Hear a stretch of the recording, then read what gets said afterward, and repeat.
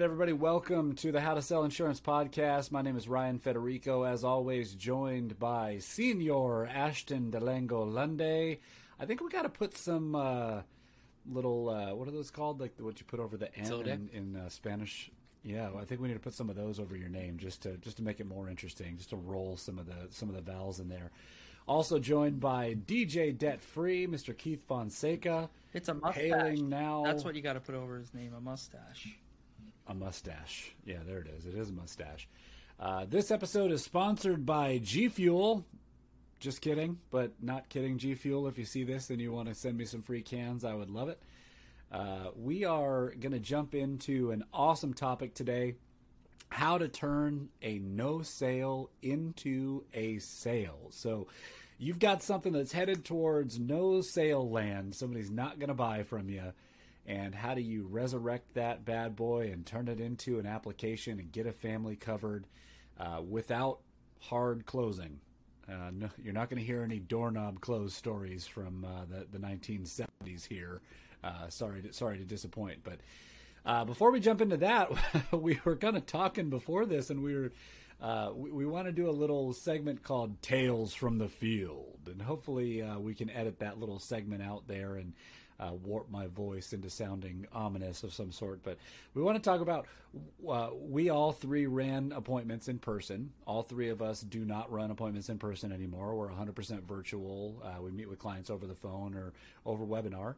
And we were talking about what's the worst thing that ever happened to you in the field? What's like the worst appointment that you ever had in the field? Now, I'm privy to knowing the first one that's going to come out because I thought it was absolutely hilarious the first time I heard it. He didn't think it was very funny when it was happening to him, no matter what he'll try to make you believe right now. But Keith Fonseca, what's the worst thing that ever happened to you running an appointment in the field? Well, my very first appointment, so that's not the one you're talking about because I just remembered I went to a hotel. The guy asked me to meet him in a hotel. And he just wanted to talk to someone because he didn't want to live anymore. That was my very first appointment in insurance. So that was interesting. But my second real appointment, so I went to someone's house. I got out of the car, all nervous, excited. I went to the back door. I opened the back door. I bent over to pick up my bag, and I split my pants. That's right, sports fans. We split our pants and still ran the appointment by keeping my back to every wall. They must have wondered what was going on with this guy. Needless to say... Nice to meet you. Oh, can I sit in this chair over here against the wall? Let me get over there. Yeah, we did not write a policy that day. Unbelievable. Ashton, what about you? What's the worst thing that ever happened to you in the field? Yeah, so I had a client who loved motorcycles. And so I have a Harley. So I was like, man, I'm gonna ride my bike out. Build rapport, common connection. And it was a late appointment. And I was leaving, and they were in the middle of the country, so it was like an hour from my house. No street lights, nothing. It was just pitch black. Great seeing the stars. And I was driving my way home. My wife just yelled she loves this story. I don't know why. I was on my way home. And I didn't see a curve coming, so I crashed my bike in a ditch. And when I got up, like I couldn't pick the bike up. It was too bad. And so when I got up, I looked. I was like a foot from a 6-foot ditch that was all concrete. And so I laid it down nice on the dirt. And I had to call the client, and I was like, hey, so I know I didn't write a policy, but I just crashed my bike. Can you help? They loaded the bike up in their trailer and drove me all the way home, an hour one way. And so that was probably the worst appointment. And I just sat in the back of the car while both of them. I mean, well, there's so much to that story. First off, God, remember like having to drive an hour to appointments? Like how crazy is that? I mean, that's like tame. There's people that would take like plane flights to go work in cities and things like that. God, it sounds like, back when we used to have to power our homes with a unicycle, it just sounds like it was so old. But the second thing is you were riding a Harley to mortgage protection appointments? Yeah, I would do it. If I knew that they like motorcycles, I would always do it. I did it a few times to save gas because it's so cheap. I can probably drive 2 or 3 hours on $5 of gas. Or I'm sorry, I can probably drive 100 miles on about $5 of gas. So I was like, motorcycle was like the most efficient way. But yeah, it was fun. God, man, how'd you keep that pristine hair? When you were getting all matted down in the helmet, how'd you get that thing? Dude, you just gotta to use the that right little gel. pomade and comb with you, It keeps the form. Got it. He's got the bro fro. I wouldn't have that problem since I don't have any hair. But worst story for me, there's two of them. But the worst time was I fell through a porch in East Las Vegas. I was running an appointment, and if any of you guys have ever been to Las Vegas before, you have the Strip. It's all glitzy and glamour, and then you go up north of the Strip, and you have Old Town Las Vegas. That's where Fremont Street is, and it's a little bit more ruckus and wild and old, and except for they just built a new resort down there. That's pretty amazing, called Circa. No plug for them. Hopefully, maybe they'll sponsor the show.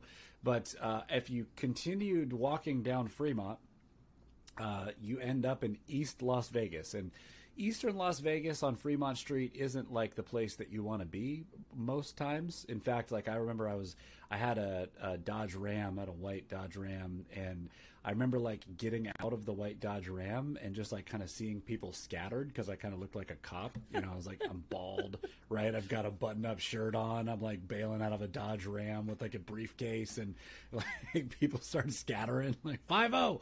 Anyway, so I walk up to this woman's house.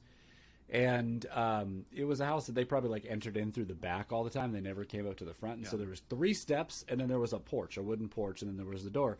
And so I took a step on the first step, no problem. I took a step on the second step, and I heard it start to crack. And so right when I heard it start to crack and I felt it, I kind of jumped, right? Like, oh my God, this thing, I don't want to fall. So I like jumped up. And I landed with both feet on the porch, and I went straight through the porch up to like my mid thighs, right? It's just like, and all the wood just broke underneath me, and so like I rang the doorbell, just like, hey, I'm here for your mortgage protection appointment, guys, and I'm like, there's a hole in the middle of their porch. They're like, what the hell happened? Anyway, man, so I ended up paying for the porch to get fixed. I felt terrible about it. I had a guy come out and replace the boards in the porch, and the people actually bought insurance, oddly enough, which was pretty cool. But anyway, that was a funny story. The only other funny one is I remember talking with there's an agency owner in our organization. His name's Ryan Miner. You guys know Ryan Miner, and he hadn't gone virtual. I had been doing all my appointments virtual, and he was just like, man, I don't know if I want to go virtual. And I was like, Ryan, I'm never going to go into another house ever again, right? There's no way I'm ever going into another house. And like my next dial session, I got a woman who was just like, please, this is like height of COVID. It's like April or May of, COVID. Nobody knows what's going on. Everybody thinks like if you touch something that's got COVID on it, you're going to disintegrate, right?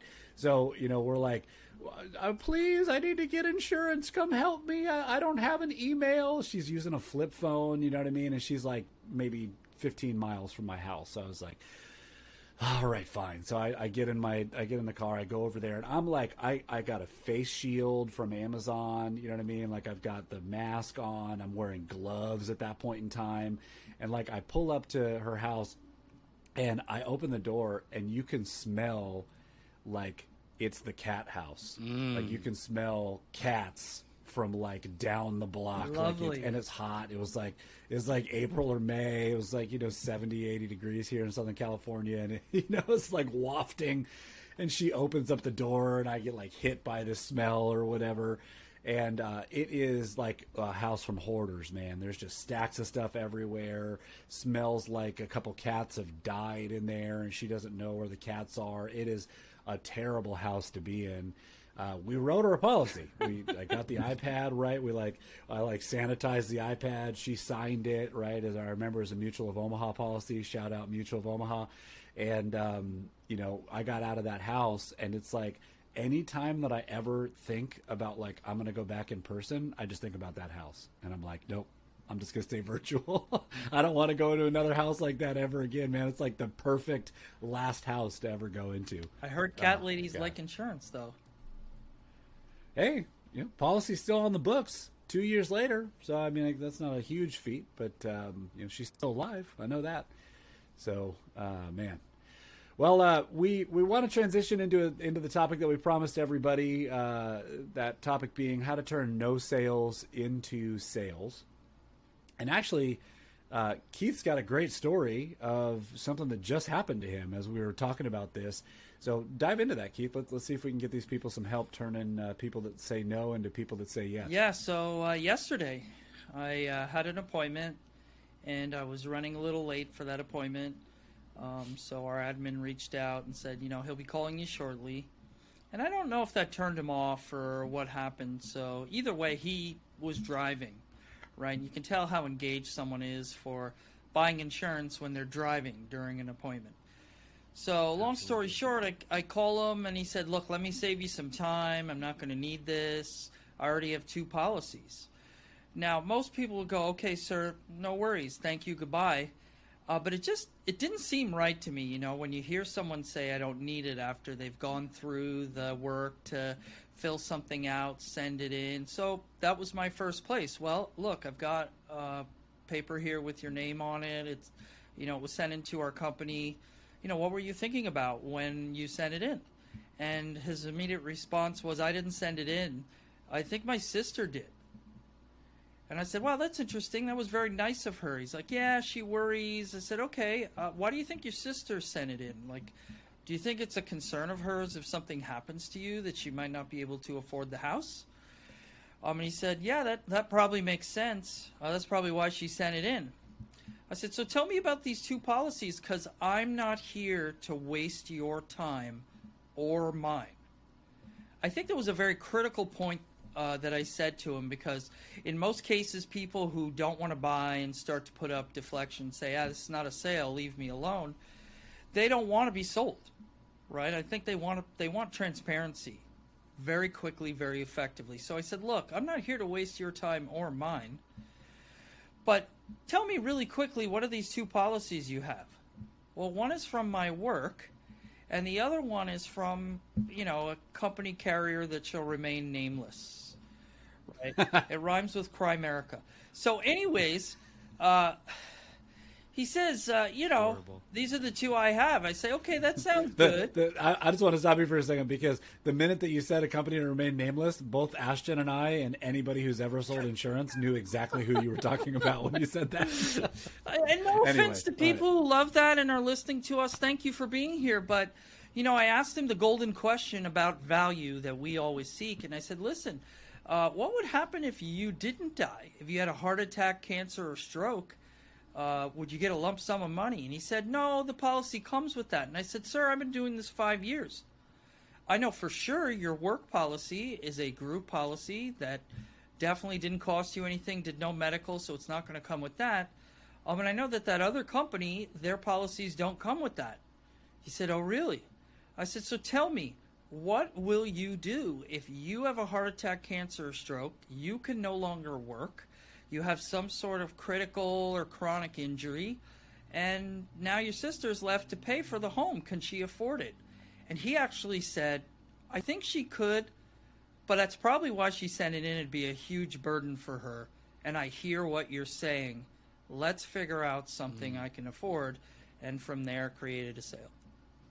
But just by not allowing him to tell me to hang up, not hanging up, and asking some critical, transparent, to-the-point questions, we were able to save it and create an application and help a family. I think there's a couple pieces of that, Keith, that are so good for people to take away. Number one, I think you're the same, Ashton. I think you're the same too. I want to get this out within like 5 minutes of starting the appointment if they're going to be buying insurance or not. And so many new agents come into this and they're so afraid to address, are they buying insurance? Yeah. It's almost like you want to be a magician, you know what I mean, with like the the voila at the end, you know, and like have this, I'm going to pull out these prices and you're going to go, oh, I want that one, you know, or something like that. And it never really works like that, right? And so I want to know typically within like 5 minutes where this person's at. So when we start off an appointment and I'm, you know, having niceties, how long have you been in this house? Where'd you move from? Where's your family? What do you do for work? How'd you start doing that? And we're just starting to build some rapport. And then I transition into, well, hey, I'm here to do a job. And let's recap what's happened. With some people, I do exactly what Keith is saying. Man, you filled out this letter, or you went online, you made this request, and then you sent in this text message, and you gave me all your medical info, or like however the appointment happened. You've taken several steps to get to this point, and I want to know why. Why'd you do that, right? And ultimately, once they kind of give me that reasoning, I want to transition into, well, here's how this appointment's going to go, and give them some expectations. And at the end of that expectation, it's, we're going to be writing an application tonight. We're going to be filling out, you know, an application and sending it into an insurance carrier. And I want to know almost immediately. I'd love it. It is the best scenario if they go, I'm not filling anything out tonight. And they like cross their arms, or we never make decisions on the first day. Sure. It's the best because I'd rather know that 4 minutes into the appointment than have to go through a full 35-minute appointment and battle that at the end. I want to use all the bullets of my appointment to be able to battle that from the beginning and start confronting where they're at in their buying cycle. And if they're just afraid, and if they don't want to be sold, or if they really, you know, feel like they don't make decisions on a first day. And I've heard everything, you know, my God tells me not to make decisions on the first day, and I need to consult with my pastor. You know, like I've had all kinds of stuff. I'm sure you guys have too. But getting it out up front and intentioning within the first 5 minutes of the appointment, what are we doing here? Because I'm here to fill out an application. And that's exactly what Keith just did. Turned a, man, I don't even know why I'm here, into a, yeah, you're right, let's put some coverage in place. And man, that's an incredible point. What about you, Ashton? What are some ways, there are some experiences you've had with kind of turning those no's into yeses? Yeah, I think like you said, setting up the appointment's the first and foremost thing. You know, we got a great podcast lined up here in a few weeks. We're going to have someone on. I don't think I got to tell you guys yet. We're going to have Ayers and Cicely Newsom on our podcast here in a few weeks. And I learned all of my role and purpose setting up my appointment from them. So much so that I send the training to every single one of my agents before they ever run an appointment. I'm like, listen, if you want to make money, listen to this before you go into that appointment. If you don't want to make money, do whatever you want. So, you know, setting up that role and purpose in the beginning is the most important thing. I combine that with, you know, those 4 questions. What are our goals? You know, we went over this before. What are our goals? Why? So if we don't have this, we can't pay for our mortgage. All right, well, we should get this taken care of. Don't you agree? Having all of that in the beginning is the absolute most important thing, because that's going to set up the rest of your appointment for success. I don't get a lot of, I want to think about it at the end, because, or especially when it comes to pricing, because I go through a financial fire drill. I don't get a lot of, well, we're not doing this today. The only thing I get at the end is, I want to think about it because I need to talk to my spouse. I'm going to go, great. So let's start talking. What do you want to talk about? And, you know, I ask you pretty simply. I go, hey, you know, let's say something like, I want to think about it. Absolutely. Definitely want to make sure you guys are making a great decision. Definitely want you to, you know, be sure about what you're doing. You know, John, it sounds like you have some questions about this. Well, yeah. Like, how do I know if I get approved? Like, well, you know, that's what I'm here for. That's my job. My job is to go through these applications. Well, I don't know which one's going to benefit my wife the most. Yes. Hey, Susie. Well, which option do you feel like would be most beneficial for you? Option 1, option 2, option 3. Which one do you think? And I sit there and I talk through those things with them. And that in a home, I had one person tell me 8 times, I want to think about it. And I came out writing 3,000 in business. And I actually just wrote them another policy, 2 more policies about 3 weeks ago. 2-3 weeks ago. Nice. And now we went from 3,000 to over 6,000 in that home. And these were people in the beginning. Awesome. They're like, I just want to think about it. I want to think about it. I want to think about it. I want to think about it. Absolutely. Let's think about it right now. Let's go ahead and do that. Because I guarantee you, they're not going to go to bed at night and they're going to go, oh, so now that we're here, we're going to spend some time together. Let's talk about dying. So how do we want to plan that? Like, they're not going to do that. If you set a follow-up appointment and you actually get to go, You're going to get there and they'll go, oh, Keith, I'm so sorry. We actually never even talked about this since you left. I know we said we wanted to think about it. Can you come back next week again? Or whatever it is. They're not going to think about it. And so I always had to think to myself, because a lot of times we can feel like, hey, this is outside of my comfort zone, was if I'm not asking them, or I'm pushing, but we're not. If I'm not asking them a question, how much do I have to not care about that family to not ask one or two questions to make sure that their family's legacy is taken care of? Now, the best illustration that I can use is if you see a semi truck coming down the road and you see someone in the middle of the street, how much do you have to hate that person to not say, get out of the way, there's a truck coming, push him, whatever it is? Oh, you got to not like them a good bit. And if I'm sitting in a home and someone said, Ashton, if something happens tomorrow, my wife's on the street in 2 weeks because she can't pay any bills and she's hardly going to have money for food. And we get to the point at the end, we're like, oh, well, let's think about it. How much do I have to not care about that person's family? To not go, all right, I'm going to ask one or two questions. They might be uncomfortable. It's not because I'm greedy and I want money. I want your family to be protected. I don't care if it's $1 or if it's $1,000, whatever it is, whatever's in that budget. But I'm going to ask those questions to help get to go, hey, you said there was a need. If there is, well, let's see what we need to do to help your family. Yeah, I love that. And especially, when you're getting that at the end of a sale, right? And somebody who's just really hesitant, being able to, I love using some of the questions like, what's going to change between now and a week from now? Yeah. Right? Like when you think about it, what in your situation is going to change between now and a week from now? Outside of that, you're older and insurance costs more. Yeah. Right. What's going to change between now and tomorrow, or now and next month? We've got to get some coverage in place. So is it just that this doesn't fit in your budget? What if we start with a smaller policy and you think about increasing it over the next month, right? We provide some other solutions rather than just confront them with like, well, why wouldn't you make this decision now? You don't care about your family or whatever. Yeah. It's like, hey, let me just ask you, what's going to change between now and a month from now, outside of that you're going to be older and insurance is going to cost more? Why don't we just do this? Why don't we put a $50,000 policy in place instead of this $100,000 policy? And then over the next month, you can think about if you want to raise it to $100,000, but at least you've got $50,000 right now. You know what I mean? And make some of those little suggestions to them that allow them to kind of step over that line and make a decision and give themselves permission to buy. There's a step to, or there are several steps to any sales process. And you guys can go to writemoreapps.com, our main website. You can watch, Asking for the Business 6 or more times. You can watch the conversations that we had on other podcasts. You can watch the Closer's Quest, right? It's all there. And you can see there's a step for each segment of the sales process that I want to get a commitment and I want to get a tie down. And that's why when we end up at the end of sales, a lot of times we're not hearing, think about it.